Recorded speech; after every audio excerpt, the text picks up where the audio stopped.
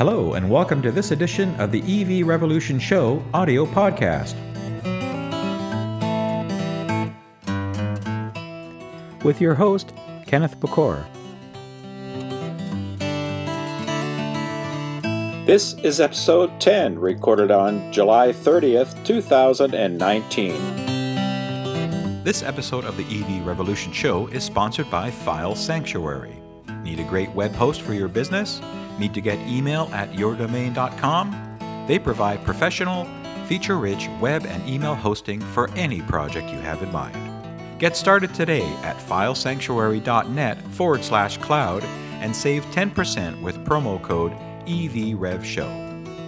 Hey, welcome to this edition of the EV Revolution Show audio podcast. This is episode 10 already. My name is Kenneth Bacor, your host. Hopefully you guys are watching me a bit on the video side, but I love to do these audio podcasts because I can always reach out and get a special guest. And today my special guest is Mr. Michael Betancourt, here with Autotrader.ca in Toronto. He's the managing editor for Autotrader. Hi, Michael. How are you? Hi, Ken. Good, thanks. Good. Thank you very much for taking the time out of your busy schedule to chat with me for half an hour, 45 minutes or so.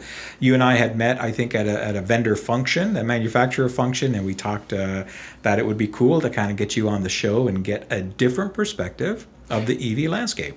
Yeah, I think it was at an EV Society meeting, wasn't it? That's true. Yeah, it could have been even that because we're all out there evangelizing, right? And you were telling me just a little bit before about some of your history, which we'll go into it, because you are a pioneer in the EV industry, and I didn't realize that at the time. So let's start with that. So before we get into who Autotrader is, what you do, and some of the analysis, give me a little bit about your experience with EVs in your pioneer role. Well, it's funny, being an auto journalist, there's a lot of auto enthusiasts in this business. And obviously we all love speed and we all love cars, and that's why we write about cars and we love reviewing cars. And it's we really, a lot of us have gas in our veins. So when I went, we were actually one of the first folks in Ontario to buy a Nissan Leaf way back in late 2011. Yeah. And I got a lot of strange looks. And a lot of my colleagues said, really? You actually bought one of those things? Exactly. And so that was for my wife, but we were looking for a hatchback that was relatively inexpensive to run, fuel efficient, and comfortable. And you can't get much more comfortable than total silence, and much more fuel efficient than not using any fuel whatsoever. Exactly. So it seemed like something that would also be intriguing professionally, in that, hey, let's see what these things are all about, because obviously that was a totally different atmosphere back then. There was very few charging stations around. Nobody all knew what electric vehicles were. We were literally guinea pigs. The Wild West, basically, as I tell people. But way back then, those pioneering age, it really was, as you said, like you were on your own, got those polarizing stares from people, looking at the Gen 1 form going, what the heck is that? Exactly. That's the other thing. A lot of folks didn't think the Nissan Leaf was the best looking car on the market. And you know what? But we didn't buy it for looks. We really bought it for its comfort and sort of its future readiness, really. It's something that, we were both very curious about and somewhat environmentally conscious, and so we said, this could be a fascinating journey, and it was. Nice, excellent. And that led you down. Now, at that time, were you already working with Autotrader at the time, or are you doing? So no, I was a freelance auto journalist. I was writing for the Globe and Mail at the time, and so I wrote a multi-part series about what it was like living with the Leaf. Installing the charging station in the garage. That was actually probably the most difficult part, was cleaning out the entire garage that we never used of all the junk that was in it, getting a shed to put it all in. That's right. And really, and then tracking exactly how much the electricity would cost us. We had a separate meter at the time, so we could actually track it exactly, just the fuel use separated from your fridge and your regular home use. Yeah. So that was back in 2011, and we lasted about 4.5, almost 5 years. Before we traded that in on Ford C-Max Energy. Oh, nice. Okay. Yeah. So we're on our second EV now. And one of these ones we don't hear a lot about because Ford's kind of quiet, but good to see, yeah. Yes. Well, when they're not pulling 1 million pounds worth of cargo with their new electric pickup trucks, or at least their planned electric pickup trucks. Yeah. So that's what I find. I mean, a lot of companies they make a lot of announcements about future vehicles. I think that was an eye-opening one. Absolutely was, yeah. And it was encouraging that, hey, you know what? They're not just putting out press releases about it. They're actually researching it. And yes, although this was kind of meant to highlight this is coming, it also shows that Ford is serious about it. Yeah, I talked about it just on my last show that went to air a couple of days ago. It is a PR stunt, but hey, it gets, I say it gets eyeballs looking at the EV industry, and it gets an audience that normally maybe wouldn't be looking at EV industry. The pickup truck crowd and some of the lighter to medium-sized vehicles that people are using. Get them to look at that could be a viable option. So it's good to see. So you're a pioneer. You still have an EV now, do you? I do. We still have the Ford CMX Energy. Nice. Yeah. So it's been 8 years now and counting. Wow. So yeah. So you've done it all. So then you came to Auto Trader, and maybe tell some of the folks, because I do have listeners from all over the place. Maybe tell us who Auto Trader is and what you guys do here. Well, so Autotrader.ca is the largest automotive marketplace in Canada. So we offer new and used vehicles. A lot of folks don't realize that we actually list thousands and thousands of all new vehicles. It's just not a used vehicle site. And my role is basically to test drive a lot of these new vehicles and assign the test drives to our writers, and to talk about, hey, what's the latest and greatest trends. We have news. We have a lot of EV news. It's funny, you can't separate out these days EV news from regular news because every car company is just coming out with regular news, and it's all electric related, or that's right. At least the vast majority of it is. So it's something that we do have a lot of listings, and that's what we're known for. But we also have our editorial section where we do new car test drives. We do comparison tests. We just did a comparison test on 3 EVs a couple months ago. Yeah, so, I've been looking at the site, and it's a great source that I look for news and information, and again the reviews and and your opinions on stuff, because you do some pretty comprehensive testing, which is great. So. Yeah, and so really we really want to help people all throughout their automotive journey, right? So we don't want folks to just come to our site for 2 months, look for their vehicle, and then not come back for another 5, 6, 10 years, however long their next car purchase takes. We want to make sure we have information on there that will help them while they own their car, looking into their next car, how to install a EV charging station, what the pitfalls are to look for. So we have a lot of those, and even what those electric cars will cost you. Yeah, I know that was one of our most popular pieces, actually, is in the different provinces. We had someone look into the different utility rates and say, okay, this is what it'll cost you to charge a vehicle in these different provinces, and and it was an eye-opener.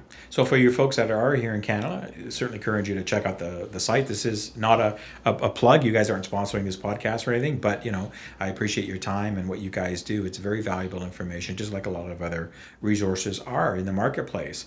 And on that EV marketplace, so because you really are a pioneer, I'm only a couple of years into this, right? I started with the Model 3 when it got revealed, and then switched over to doing my channel, which is covering more of a broader range and global scale. But certainly I've seen a lot of changes in the recent 2.5, 3 years. But going back, I mean, and how that relates to Auto Trader, how have you seen the EV marketplace changed over this time, and how has that impacted your business here? Well, it obviously is still a relatively small part of the business. Yep.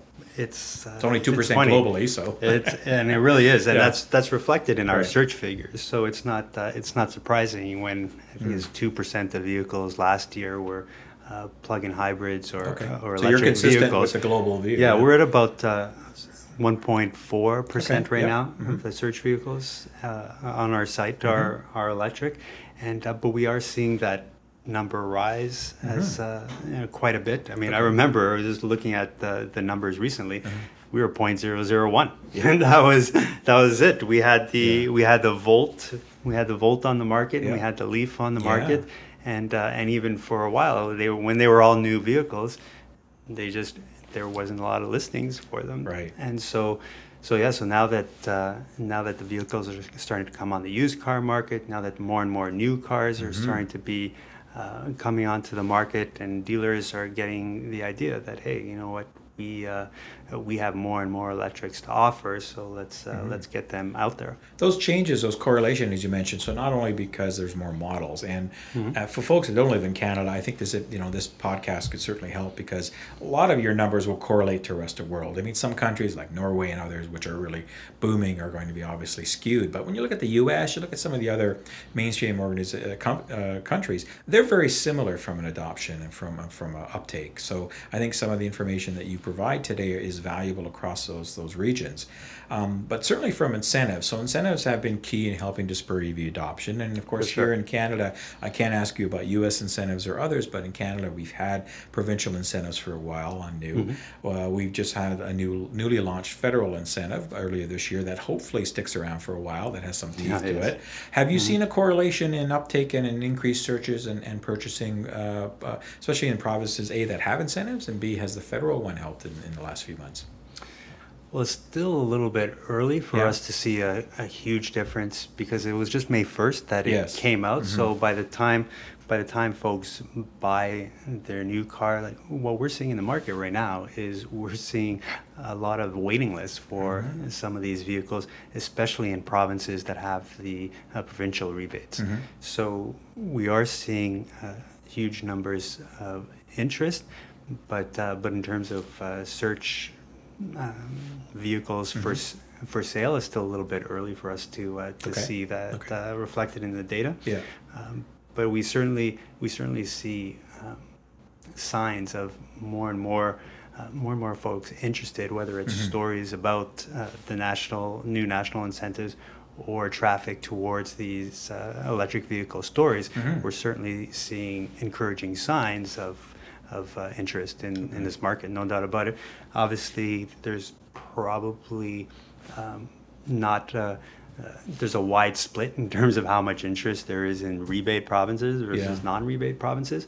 But you know what? But Ontario has held on pretty well, considering that Ontario hasn't had a provincial rebate for a year now. Exactly. I was going to say, I mean, we were leading the charge at the end of 2017. When you looked at the numbers, we had gone out in front of Quebec, which was, of course, the number one province in Canada. And that was very encouraging. And then, of course, we came to a grinding halt last year. So it slowed everything down. But it's good to see, at least from what I'm hearing and talking to dealers and talking to people in the industry like yourselves and others, that there is that uptake does seem to be coming back again. You know, it's slowly creeping in. And it's most likely not just financially. And you mentioned earlier, Michael, about that you get asked a lot about the financial aspect of EV ownership, and that's probably one of the main questions that's still asked today. Is okay, how much money do I save? Can I really save? Do I really save money? Right. Because there is that learning curve. After getting rid of range anxiety and what's out there now, have you seen that change? Have you seen that kind of people asking? Are they still asking similar questions, or have you seen that morph over time and mature over time? Well, honestly, what I've seen in the biggest difference in the last 8 years is that there's some incredible deals on the used EV side.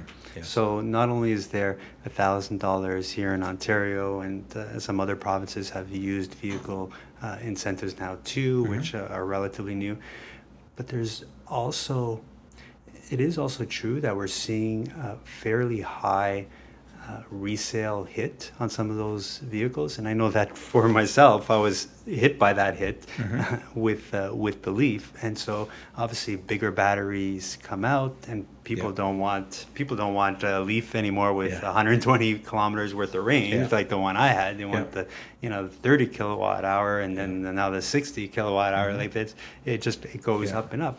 But there's still a lot of usable range in a 30 kilowatt hour Leaf. And so if you really want to save money at the total cost of operation, I mean, there's just some incredible deals when you look at 2 or 3 year old used vehicle. So you're paying relatively low buy-in, and then the fuel costs, just huge savings as well. So I know with our Leaf, we were comparing it to a Pontiac Vibe, which is our previous car, relatively same size and shape. For sure.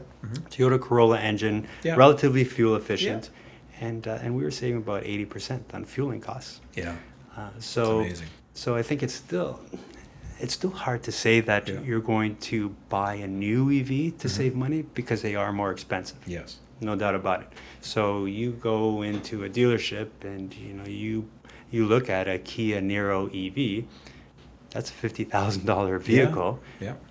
Which is a tough sell when a similarly equipped vehicle and gas is $30,000, $35,000. Yeah. But then 2 or 3 years from now, all of a sudden that Kia Niro EV will be a lot closer to the price of that gas EV, and it's and there's still a lot of range going to be left in 2 or 3 years. Yeah, you make a great point, and I've talked to people about that as well. That it's easy to fall into this this total cost of ownership story, but as you mentioned, you do have to kind of break it down a bit. And I've said to people, because of the cost parity isn't there yet, because there is that premium without incentives. I mean, incentives help to chew that away. Right. That there's still going to be some time to make up that difference. Even people talk about the Model 3 and how great it is, and great, but again, it's a $50,000 car. That $35,000 thing isn't here in Canada.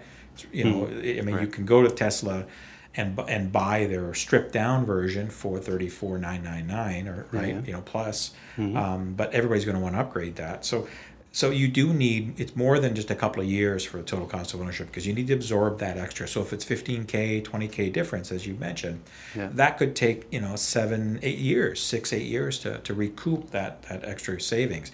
Now also the motivation though is hopefully a lot of people are going to do it about the environment, and we'll talk about some motivation a little bit. You gave me some breaking news that we'll talk about. That it'll already be out on your site by the time that this podcast airs, but some information to back it up. But financially it's one aspect, but there's got to be other motivators, and the instant torque, right? When people, so that's how you get to the gearheads in the crowd and the petrol heads is, well, try this thing out. You'll be surprised how it goes and how quiet it is and how easy it is to handle, right, with that low center of gravity and all these other attributes that car people will get. Oh, I get this. That makes sense to me. Like, okay, money-wise, but I don't buy a 5-liter Mustang because I'm trying to save on fuel economy, right? Right. There's another method. So, I'm sure you've experienced that.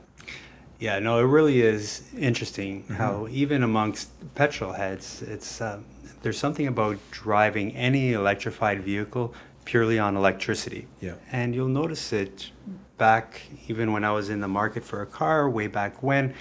What had me intrigued about driving electric was that, well, I had driven lots of hybrids before. And the worst part about driving a hybrid is when the gas engine comes on. Yeah. So those hybrid drivers got a reputation for driving like grannies, because you could tell they were trying to keep driving on electricity for as long as possible. That's right. Because it's smooth, it's quiet, and really, when you think about it, Lexus built an entire brand on being smooth and quiet, and it implies sophistication and future technology appeal, all of that stuff. So there's really, I think, there's a general acceptance that future vehicles will be increasingly electrified. So even if they're not fully electric, there'll be more hybrids on the road, more plug-in hybrids, and then people will get more and more of a taste of that electricity driving. So yes, the more torque will definitely help. Yeah. And I think more and more enthusiasts will be convinced, because we're starting to see it now, more and more sports cars, whether you're talking Porsche, whether you're talking Jaguar I-Paces, whether you're talking performance version of Teslas, more and more electric vehicles are coming out there that enthusiasts are saying, oh, hey, wait a minute, that's a sweet machine. Absolutely is. And because they're electrified and the powertrains are different than your conventional internal combustion powertrain, you can do things with those powertrains that you can't do. Yes, Audi has Quattro and all this stuff, and it's amazing, but you can take that to the next level with a fully electrified platform. And I'll use Rivian as an example. There was the recent tank steer, if you probably saw that, and some people say it's CGI. I don't know. I've looked at that video a few times, and I've seen some other stuff that I just put on my other show, my last show, that this thing is pretty maneuverable. And you can do that because in Rivian's case, they have a motor on every wheel. So you can, with the power of electricity and the technology that's not a limited slip differential or anything like that, these things can react much more faster, and you can do what you want. You can map things differently and play around with these kind of settings much more instantaneously to get you these kind of benefits. And I think when those gearheads and petrol heads see this kind of stuff, they go, wow, like, you know, this thing can really do some things that I can't do in something else.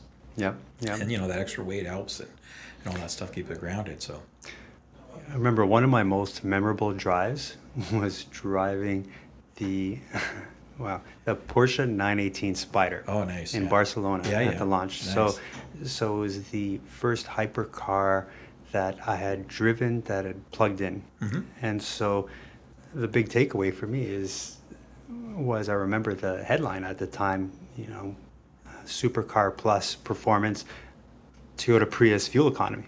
Because when you were looking at the numbers, it had 25 or 35 kilometers worth of all electric range. Yeah, wow. So when I took a picture of the actual fuel efficiency on the dash, it was like 4 liters per 100 kilometers for this particular, you know, city focused loop. That's right. So mind you, we weren't driving on the track at that point, and so this was kind of a real world number on a lower city course. But still, though, I remember thinking it was the most fascinating thing, because not only could you drive and it be super quiet and super comfortable in the city, what happened when you would drive on the track was that electric boost would be added to the top end. That's right. So instead of running out of revs, you would actually get this huge electric boost at the end. It was almost like an electric turbocharger. That's right. And it really was incredible. So the racers in the group liked it because it had the low speed predictability of gas, but it had this massive top end. So what you can do with some of these new powertrains are really incredible. Yeah, and that's a great example. I thank you for sharing that, because again, it's talking to these kind of people. I mean, you know, we were talking just before we started. I pressed the record button that, you know, we're both advocates, we're both activists as well, involved in EV society. And I'll put a plug for them here in Ontario. But yeah, you know, like we go to car shows, and we'll be this little group in the middle of this, you know, hot rod car show and all this stuff. And people walk like, "What are you guys here for?" Well, you start talking about this kind of stuff to them. You don't talk about TCO and stuff. You put it in their nomenclature and their verbiage, and they go, "Okay, I get it. Maybe I should look at something like this." I mean, never mind the bike guys with the Zero and all this other stuff that's out there. Like, that's mind-boggling what those bikes are going to do, and as they move forward, Harley's going to go electric, I'm hearing. So it's certainly coming in that world. So let's talk a little bit about, you mentioned Porsche and some of the vendors, and, you know, I've experienced some of the cars that you've driven as well, you know, with the Jaguar I-Pace and some of the others, and not to your repertoire that you've had more access than I am. I'm still a small kind of potatoes guy here in Ontario. It's hard to get cars sometimes for some of the guys, but you've got a bunch of papers out. Let me let you explain what you want to talk about as far as some of the vendors and maybe stats or what you're seeing there. Well, yeah, I just want to talk just a little bit to give you an idea of what folks are looking for from an electric basis on our site the most. So for a long time, it was the Chevrolet Volt. The Chevrolet Volt and Nissan Leaf. Traditionally, they were kind of neck and neck from our perspective in terms of searches. And I guess Tesla, I was just going to say, Tesla's been around for a while, but because of the CPO, whatever they call it now, Tesla used cars, I don't know what they call it, but because of their model of more direct relationship, you don't see a ton of Teslas on AutoTrader or Kijiji or other sites, just because most of them go back to Tesla, right? The high majority. Whereas other vendors, other manufacturers, you will see that more prevalent, correct? Exactly, exactly. We see relatively few Teslas. We're starting to see more and more Model S's on the market now. And actually, from Tesla, we see the most. It's Model S. Okay. I mean, Model 3 is still relatively new, and so there's nobody's getting rid of them yet. Well, so so it's relatively few. Model S for sure is the highest on our list, and so just looking at what else, it's actually number 3 on our list, believe it or not. Oh wow, okay. So it's still it's still relatively high up there. So it's something. So after that, you know what else does really well? It's actually kind of surprising, is the BMW i3, but the BMW i8. The BMW i8 has a lot of people looking for it. Wow. So so I don't know if that's folks who I know that one particular one that was on there. It was somebody who was trading in was it trading in an R8? No, sorry, they had Ooh, bought an yep. i8, and they had traded in an R8 Wow. on an i8, and then were 2 or 3 years later selling the i8 and put it on our site because they were going to buy some other high-end sports car.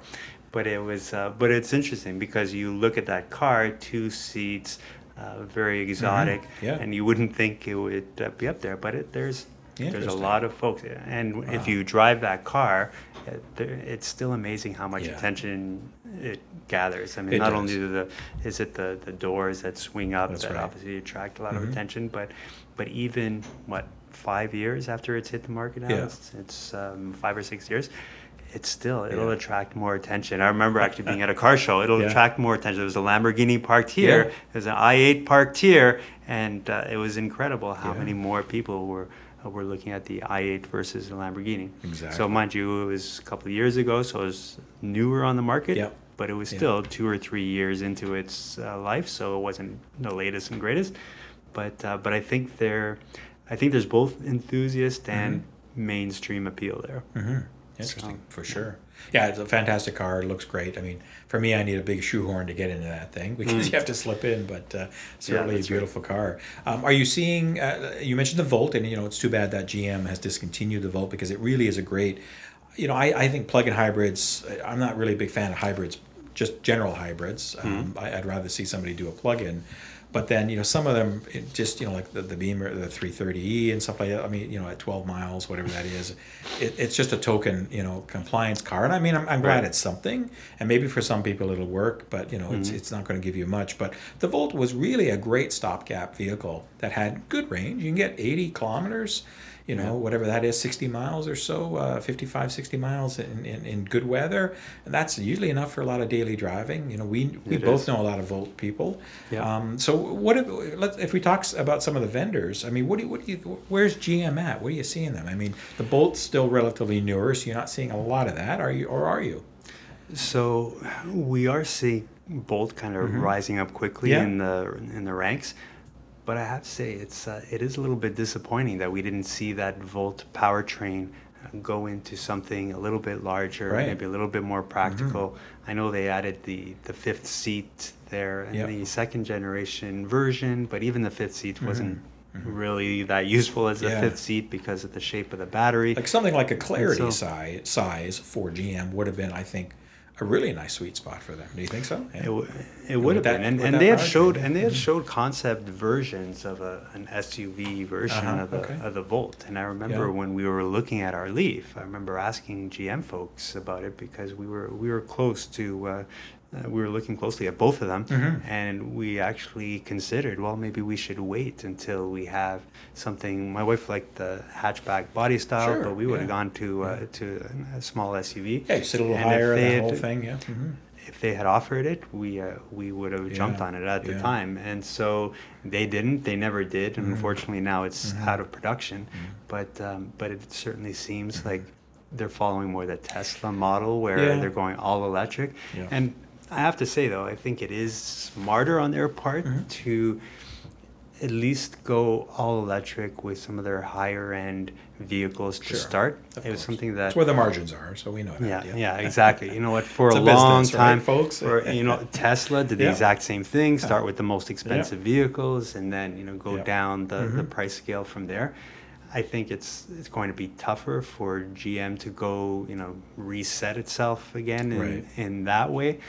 But I think the Bolt is a good product. I have a feeling that they're going to let it wither on the vine a little bit. Yeah, we were expecting a bit of a refresh for model year 2020. That didn't really happen. So it seems like there's some commitment there, but it also seems like there's some wondering about, well, maybe we should reorient how we attack the market. And they see what's happening with Tesla, and they see some of the that there's interest there. The disruption that's caused in that whole marketplace by Tesla and others, exactly. And so, but I think they also do realize that getting the battery cells and getting some of the corporate supplies chain in place is going to take them a little longer than they had planned. And so from that perspective, I think them starting with higher end models and then Yeah. going down. I mean, we really have very few choices when it comes to the hottest vehicle, body style in the market, which is SUVs. We have the e-tron, we have the Mitsubishi Outlander, we have the I-Pace sort of. I wouldn't put that as an SUV. Yeah. But this is the thing. They kind of they're relative. The EQC, which is launched, it's just they're not delivering yet, but it's in the pipeline to start showing up in Canadian shores before the year's out, from what I understand. So there is something else there. Yeah.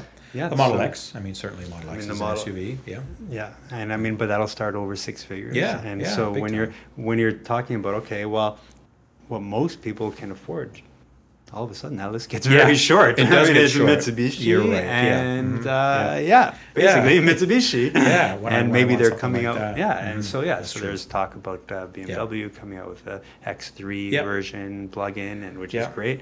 But right iX3, now, I think, and the iX5 and those kind of iterations, which are great sizes. I mean, exactly. But as you said, it takes them time to get to there. And and my counterpoint though to that, Michael, is that like I would think something like a GM, and I'll get to VW in a sec, because I'm really kind of all in on VW. I'm really excited about them, and my viewers know that. They think I'm a little biased, maybe, and jaded, but there's reasoning behind that. But something like a GM and a Ford that have the massive infrastructure and that have the know-how for economies of scale, that can do these things in a big way. It's disheartening when you, like as you just described the GM story, that they're still kind of, letting things wither and kind of re-looking at the landscape, where if anybody's had a chance to jump onto this marketplace and really take a commanding lead, it's somebody like a GM or a Ford, that have that massive organization behind them. Why haven't they really just decided to do that? Are they not really seeing that electrification will be a tipping point at some point? We are experiencing that paradigm shift now, as the uptake is occurring much faster, even though it's a small percentage. What's your opinion on that? I really think the auto industry is a global industry. And when you look at where a lot of the pressure is for super fuel efficient vehicles, it's not in North America. Right. Yeah. So Asia, Europe. Unless we're at $5 a gallon or $2 a liter, then it is. Exactly. The land of super cheap fuel is probably not the best place in the world to go full hog on electric vehicles. So on the other hand, you're right. GM especially, they did get in relatively early. They did, and they did make significant investments. For sure. With the Volt, with the Bolt, with the B, and so could they have done more? Perhaps. But I think when you look at the overall market picture, and you look at what people were actually buying, we talked about the lack of SUVs. You can sort of understand why they would put more emphasis on the production of trucks. And, 2009 wasn't that long in the past. That's true. So, GM was large, but it's not like even large companies can run out of money. Yeah, and so, there's a bad corporate decision here or there can have serious global consequences. Good point, yeah. So I do think that if there's any region of the world that would be leading in this area, although California, I think, does a great job in terms of pushing North America forward. Yep. And I think what they have managed to do is really incredible, especially in the last couple of years when there's been kind of a battle between the California and the federal government in the U.S. So I think it really is California has had a global influence over and above its scale. I mean, it's 35 million people, very similar to Canada. Yeah. But when you look at the actual number of or the amount of influence that they've had with their emissions regulations and with just you look at the market there, people buying EVs as well, it really is an outsized influence compared to their market size. Absolutely is, and I was going to mention that a lot of people may not understand the significance of California and the carbon. Why? Like, why do vendors care? Well, from a North American market, they are the biggest single market.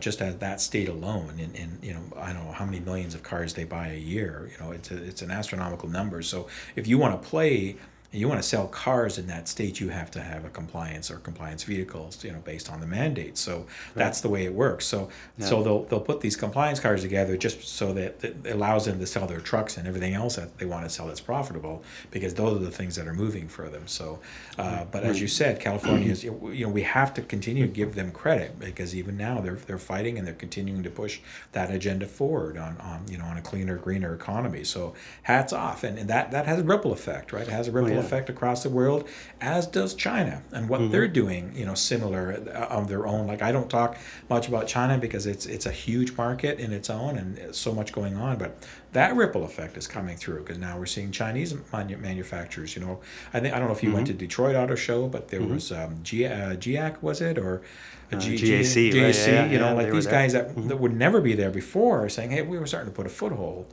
in these marketplaces, because now they're experiencing this growth and they want to get the market. So, valid points. Yeah, they'll be here sooner or later, and they've been saying that for a few years now. Yeah.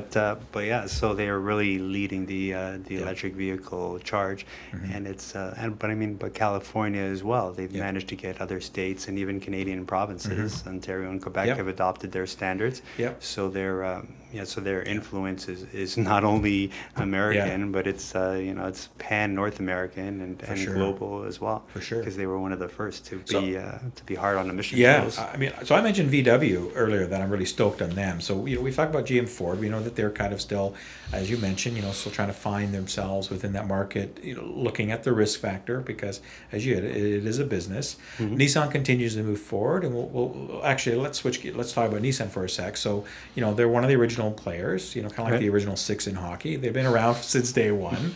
They continue to move forward. They make announcements. They're going to have eight electrified vehicles by 2025 or something like that, of different facets, which is good. I think they could still do more. They seem to be, stepping a little bit. You and I have both looked at the 40 and the 62 Leafs. I love both of them for different reasons, and I think they can certainly fulfill use cases in many different marketplaces. If somebody wants to do 5, 6, 700 kilometers a day in driving, that I wouldn't recommend a Leaf personally. It could do it, but I wouldn't recommend it. So there are use cases. Yeah. But do you see anything else coming from them? Do you think that they could be doing more? Considering their lead, I think a lot of companies could be doing more. And it's true that Nissan, they did show some concept versions of of an Infinity with a similar powertrain to the Leaf, but of course, the Cadillac ELR kind of hit the market with that similar powertrain to the Volt, and really, I think it churned a lot of auto executives off the idea of sharing powertrains that way. But mind you, I still think the Cadillac ELR is one of the best looking plug-in vehicles ever available, and I keep my eyes open on our site all the time for good prices on ELRs. Your search robot looking, That's right. I have it in my garage, and so when I get my notifications, there's a new ELR in your area. So it's handy that way, and we're starting to see they're actually holding their value better than I'd hoped. But still, So I do think that Nissan could be doing a little bit more, but you could say that about every company. I think it's just sadder with Nissan, because they dived in head first, and they poured. Say what you want about Carlos. He was thinking, he was forward thinking, like Elon was at the time, and Lee, I guess, at the time, or no, it would have been, sorry, not Lee. I just lost him. The CEO of GM way back when. He's retired now, but it'll come back to me. Not Leo Iacocca, Bob Lutz. Yeah, Bob. That's right. So those I watched the Revenge 2, which was better than, in my opinion, than Revenge 1, because it really well, it kind of substantiates the market. I like the original. Well, that was only emotional when watching movie stars, lie in front of their cars and get arrested. But this one was more about let's build a business on this. Let's incorporate this in the business. It was fascinating to see that part of it, because that's really what helped drive the marketplace, to where we are now. Not so much the really early days of protests and changing yourself to vehicles, but certainly from Nissan. And now the timing for Nissan, they just announced some job cuts, some 12,000 or so, 13,000 jobs globally. So that could reduce some of their forward thinking a little bit, and they might have to restructure. They've got, of course, Carlos and some top brass restructuring going on, what's going on, all that stuff. So I'm hoping that Nissan does continue, though, because they build a decent product, and it's pretty value conscious for what you get. Mind you, the E Plus is at the price point now where they are at some of the competitors. You mentioned the Niro before. There's the Kona. So there's a couple of other things. The Model 3, you can't discount that. So there are a few other choices that are out there. And people will, who watch my shows and listen to me know that I say, great, bring it on. The more choice, the better, right? You said we don't have a lot of choice. We have a lot more now than we did last year or 5 years ago. But certainly we need more to really start spurring that tipping point and that mass adoption, right? Yeah, it definitely is getting. It definitely is getting better. No doubt about it. But I think the waves of new vehicles yet to come is going to be greater than anything we have ever seen for sure before.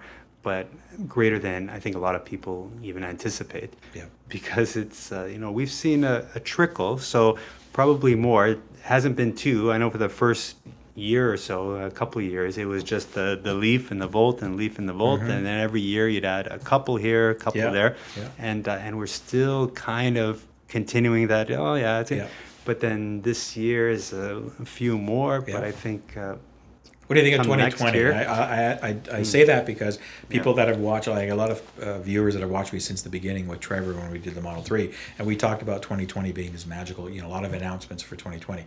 What do you think? How do you think next year is going to shape up? Is it really going to be kind of a pivotal year in this movement?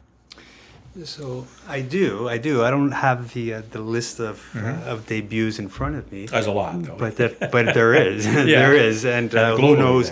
And globally there is, and it's always tough to get to separate out the press releases from the actual vehicles that are arriving. Yeah. So for sure, there's going to be quite a few significant numbers. I think next year we're probably going to see more EV launches than I'd say in the past 3 years combined. Right.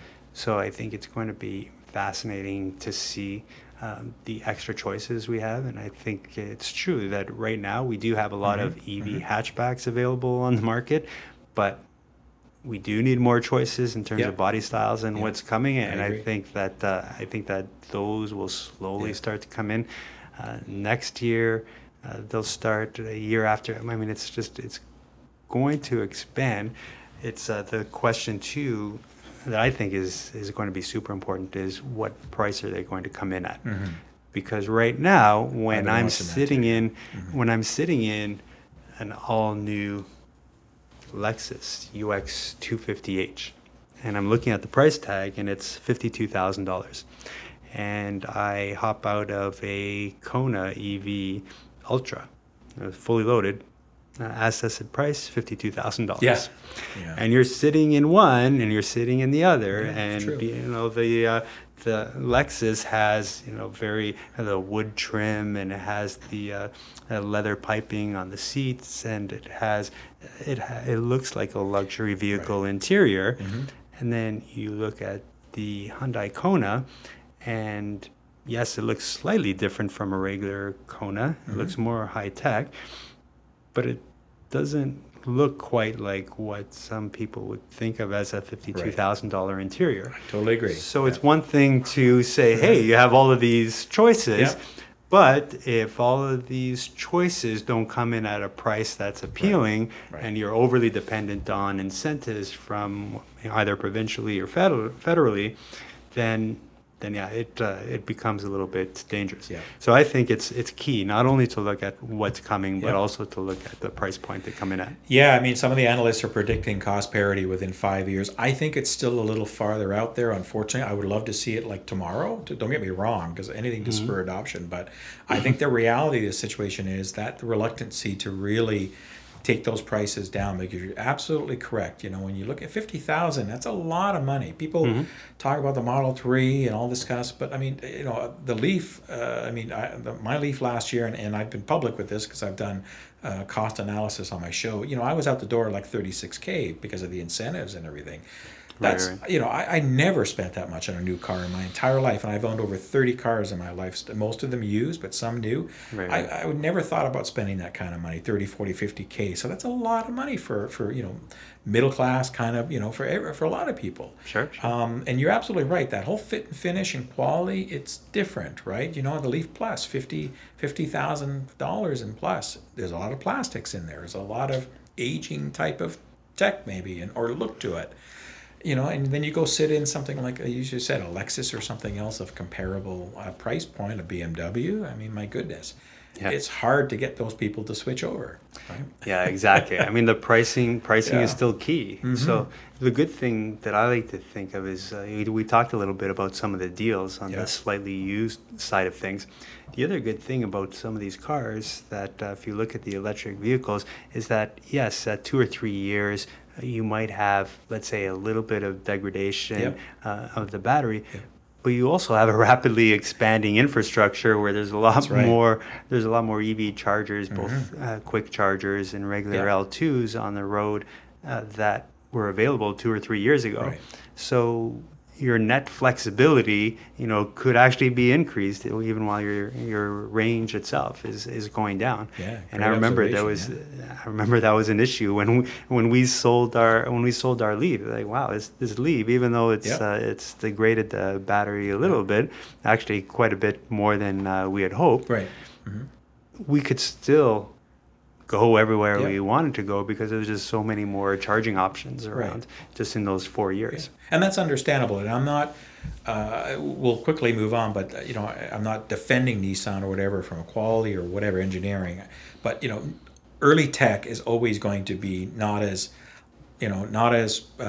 feature rich and not as longevity as newer tech. It's just the way it is. Go back and look at your older laptops from 1990s. I mean, if you got an hour battery life on them, you were lucky, right? And if you're able to load, you know, Word in under a minute or two, you were like really, you know, far ahead of everybody. So that's just the way technology works, right? You got to start somewhere, and the early adopters pay for that. But yes, even like you mentioned, the used Leaf. I mean, like my wife is a perfect use case for a used, you know, 30, 40 kilometers a day. That's it. Has free charging at work. It's like, my goodness, here's a perfect use case for a second car. Now, we're not going to do anything right now because my idea hopefully is in a few years to get a bigger range, and then she gets my Leaf. But I plan on driving that Leaf for 8 years, like into the ground. Right? That's my plan. That's typical Canadian, I guess. We just keep duct taping and driving it until we can't drive anymore.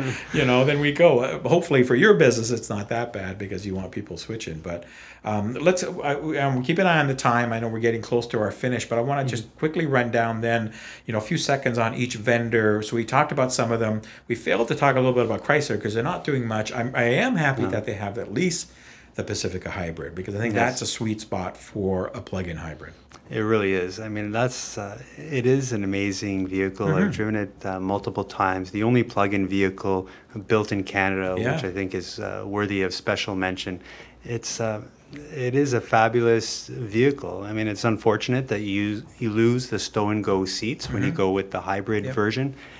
But really, it's you know, that van has so much space that it's not much of a compromise. Exactly. So it's for someone like your wife. I don't know how much space you need, but it's something that and those are real world kilometers, that range that it has. Exactly. So, other than that, I mean, do you see Chrysler doing anything else in the short term? I know that Fiat's kind of winding away, and it's hard to get them up here anyway. I don't hear much from them on electrification. Yeah, no, there's certainly not going to be a leader, put it that way. So I'm sure we'll hear something from them, but I wouldn't call it imminent. So let me get a VW at the end of this. Well, actually, there's going to be a Gladiator, a Jeep Gladiator plug-in, and a Jeep Wrangler plug-in hybrid. We're going to be receiving those within a year. Oh, okay. So there's something. Cool. There's something. So So it's not. Even with with Chrysler, there's things coming. Yeah. And again, a great platform for that. All-wheel drive versions. It got lots of great torque, pick up and go. Sit a little higher for those people that want that, drive in the country or whatever. Certainly a good way to do that. You mentioned Kia before. So quickly, the Koreans. I mean, they've come out of the gate now. I mean, the Ioniq is a great vehicle, one of the most efficient BEVs on the marketplace. It comes in a couple different, variants, of course, a fully electrified plug-in hybrid and normal. But, are you excited about what's going on with Kia and Hyundai and those folks? Yeah, they've probably been the most active for 2020. Yeah. When you look at the Kia Soul EV, you look at the Kia Niro EV, you look at the Hyundai Kona EV. I mean, sure, all these electrified versions of their gas cars coming out. So yes, they're technically separate companies, but with a common global ownership. So there's a lot of parts sharing there. And I know that dealers can't get enough of them.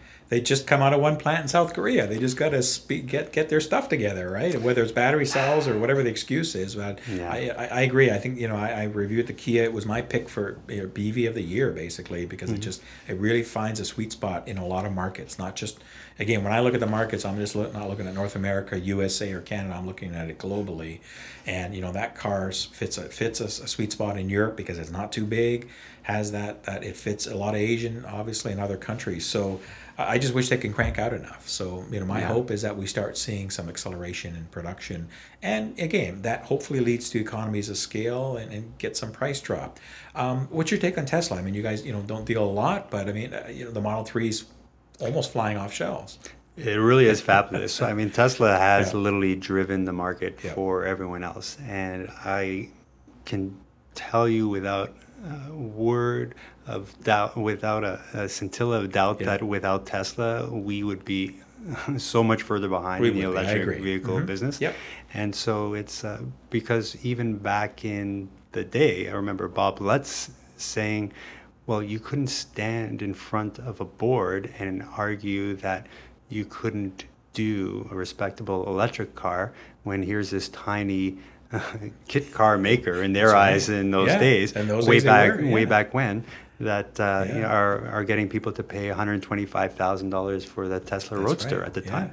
So you say you couldn't argue that anymore because you were GM, point. And so going from there with the Model S first, getting so many accolades when it came out, being the quickest, being the best selling accolades. And being the best selling in that market. I mean, you look at the sales numbers of Tesla Model S's versus S classes.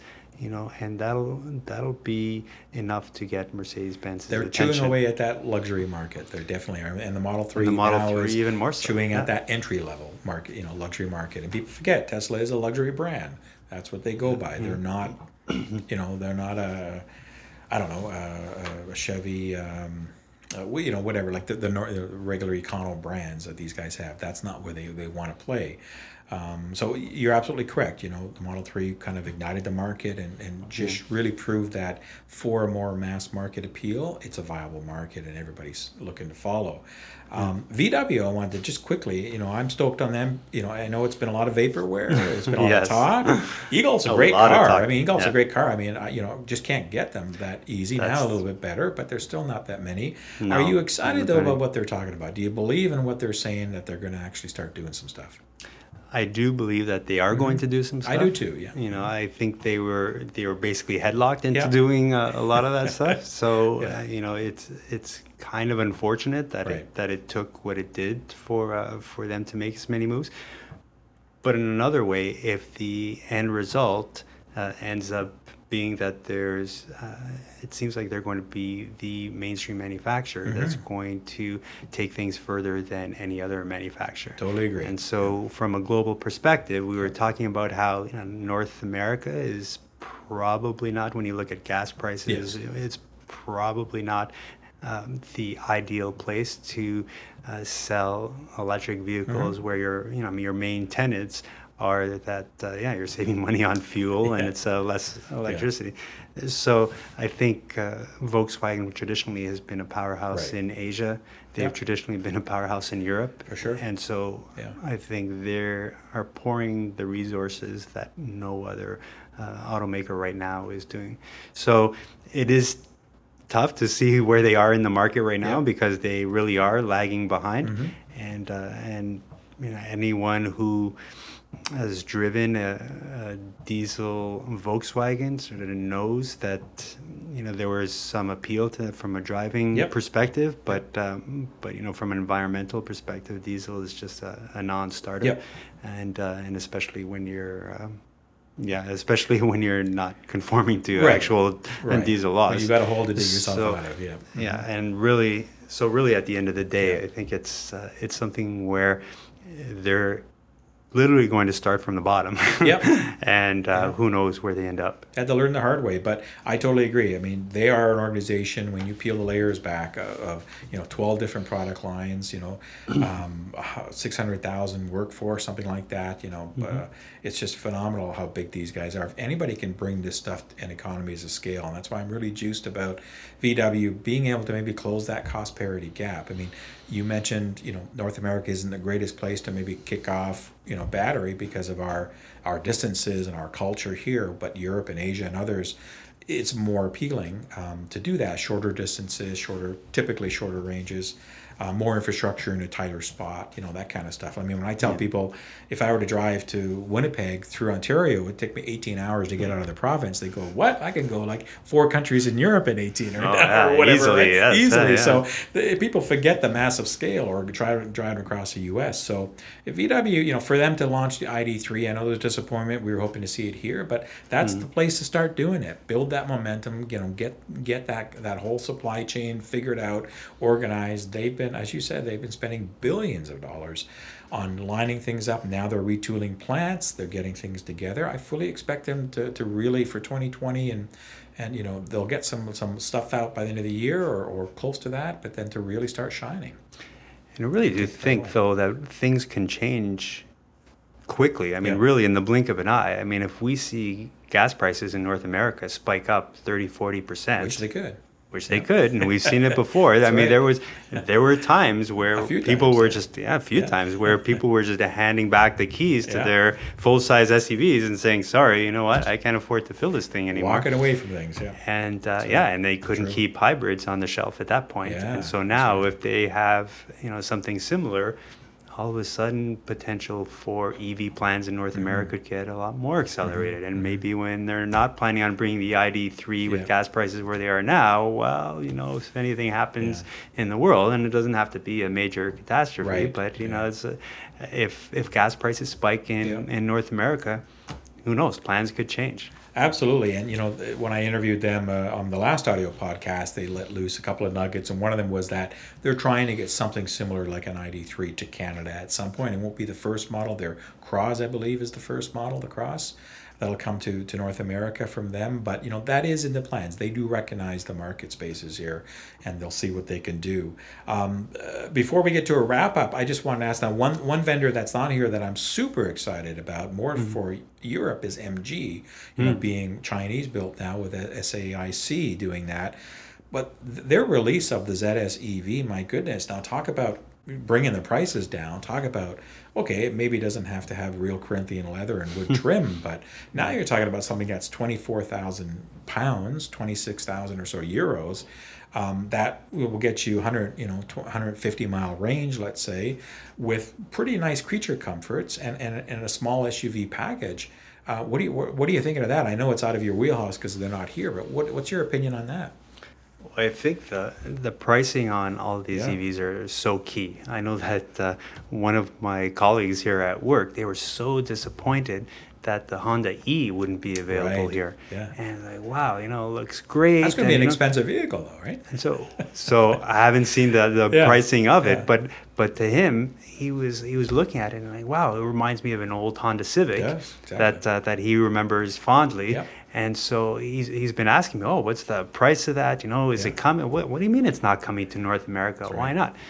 But I think for a lot of people, the price is key. Yes. And so if there's a case in Europe where any of the smaller manufacturers can make something more inexpensively, whether it be producing it in Eastern Europe or whether it's a supply chain agreement that they make with a larger automaker, it's going to be super important to get those prices down if it's going to go mainstream. Exactly. And I think in Europe, where you already have the pricing structure of gas so expensive, you have a built-in incentive to go EVs.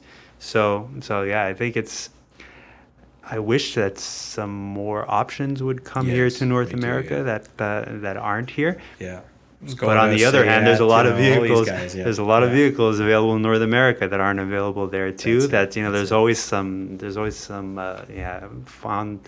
Grass is always greener sometimes. But it's but I think from a manufacturing perspective, global automakers want to be able to sell basically similar vehicles in as many markets as possible. It just makes money for them, and it makes the most vehicles available to consumers. So I think the quicker we can get to a global set of automotive standards, the quicker we'll be able to see some of those vehicles. And VW certainly has the capability to do that with the multiple divisions and that common MEB platform, which they're going to farm out, and if you want to buy that. So we may see other startups and other organizations looking into that. A lot more of these synergies and partnerships. We know that GM was thinking about Rivian and they backed out, and then Ford now going to put some money in so that they can get some of their tech and maybe help them garner up to speed. But I certainly would love to see some of those overseas guys like MG and maybe Skoda and Seat or some come over here. Whether they will or not, who knows? But it would just be great to see some of those marketplaces. Any closing thoughts? I know we're up on the hour now, and I appreciate you going a little overtime with me. But it's been a fantastic, really exhilarating conversation with you, because you know so much more than I do, Michael, and I'm always trying to pick away at these smart brains and get intel. Anything you want to feed us from a closing perspective on your take?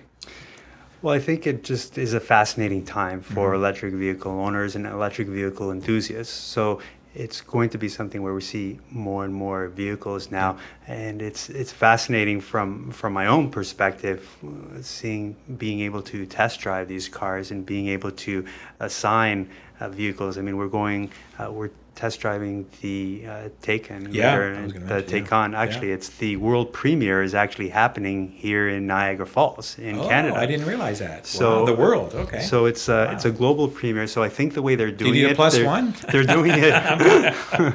It's not far from here. Yeah, I know it's not. So it's interesting. So they're bringing a ton of Americans over. So I think they may be doing some other simultaneous launches in Europe and Asia, but it's Niagara Falls, Canada, and I think they want to highlight that there's a natural world out there to consider. It's not all about having fun in the driver's seat, even though it's a Porsche. Where they want to highlight, obviously, you can still get a lot of driving performance out of it. There's still a lot of driving enjoyment to be had. But there's also more things to consider these days. I wish, in that note, I wish, I just saw the launch of the C8, and it's a gorgeous looking Corvette from GM, but I really wish there was an electrified version of that. Really, it's a great platform for that. Just looking at that, my God, it screams, electrify me, please, right? So maybe GM will do that, who knows? There are some whispers. Yeah, I wouldn't be surprised. It's it just looks like just a perfect vehicle to do that. So, well, listen, I appreciate your time on this. I'm glad that you're seeing the trends change. I'm glad that you're seeing from your business that the EV is starting to contribute, and that you are noticing some of those trends that are happening. Anything you want to throw out from a stats or from a trend that you wanted to say, because you've got so many nice graphs and stuff. I wasn't sure what you wanted to throw out there, but anything from a closing? Well, it's all of these the graphs and information. We have a lot of these studies that are available on our site. We cover them on a regular basis. If you're looking for EV information, autotrader.ca/editorial is where we put all of our road tests, all of our comparison tests, all of our news that has a lot of EV studies in it. We were just talking about one today, which is kind of interesting, that says consideration is going up in the market for electric vehicles. So we're always updating that with the latest and greatest. And I think there's going to be a lot of information. Being an enthusiast myself, we're assigning a lot of information. So even if I'm not writing it, it's interesting to know a little bit of background that I'm definitely going to be assigning more and more electric vehicle stories to the site, because that's where a lot of the news is, and that's where a lot of the vehicles are going. Continue with that awareness, and thank you for mentioning the the stats that have come out. Again, you guys will have a piece out but before this show goes to air, but some stats about these are Canadian, just to close the show off, but that 1/3 are now considering electric vehicle, and that's an interesting stat because just a few years ago, I would say 1 or 2 out of 10 you ask them about EVs and they go, isn't that a Tesla, like is that what they do? And now you get a bit more more people are responsive to that, and 2 and 5 are considering a vehicle which is not gasoline, which is an interesting twist on that. So for some Canadian stats, and why do people purchase? I mean, we talked about financial, but I mean, for me, my main motivator was the environmental impact. I have an opportunity to go zero emission, and we have clean energy, quote unquote. I'm doing air quotes on that. Right. Very low cost energy, 3.5 cents off peak. That's $30 a month, as you're saying. I'm right in the wheelhouse. 81% want to do this for the environmental, with 79 on gas. So we've seen that shift. It's not so much about the financial. It's like, how can I help our environment, our climate change? And then from a who wants to consider this, Canadian, BC's leading the way with 44% that are thinking about an EV, and that makes sense. They're a very green province, as you know, with millennials driving that, 18 to 34. I still think there's hope for some old folks like me, for the boomers, but the technology, like the technology could be scary, and that could be where ages 55 and plus are only about 24% thinking about it, because I think some of them, certainly some for the Model 3, they go, well, I can't handle just an all touch screen. I'm used to the old days, and then Ontario is on the map too, with 36% thinking of an EV. So it's nice to see. This is just a snippet of information that you were able to get, that you guys are going to talk about in more detail. But nice to see that shift is happening. It is. It is nice to see. It's interesting to see where the industry is going, because it really, I remember a point where it was actually a discussion point about, do we have too much EV news? Is it something that was actually a discussion point at one time, but then you can't limit EV news, because so many manufacturers are coming out with electrified versions, whether it's plug-in hybrids, whether it's EVs, and so it's getting to the point where you're starting to see more and more of the market going that way. Yep. Absolutely. Well, listen, thank you for that. I know we've gone over your time. I appreciate you taking some OT here for me. Again, folks, autotrader.ca for the main site. Is autotrader.com the U.S. equivalent for you guys, or is that different? Totally different. Totally different. Okay. Totally different. Wasn't sure Autotrader.ca. Yes, that's perfect. The Canadian. Yes. So check those out. Even if you're not in Canada, the editorials, the news as you're mentioning, the information that you guys are providing, and more our electrification is coming out. So I encourage folks to check that out, please. And of course, thank you again for those who are tuning in to listen to this show. I appreciate you taking the time to spend an hour or so with us on a fascinating conversation from a different perspective on the EV landscape. And everybody knows how to reach me, evrevolutionshow@gmail.com. If you don't know is the email address, send me an email if you like the show, topics for, suggestions for topics and all that kind of stuff. And, so on behalf of, Michael, again, I want to say a big thank you for taking the time and energy to talk to us. It was fascinating. And please, everybody, check out AutoTrader. And until the next time, everybody stay safe, and I'll see you later. Take care. Thank you.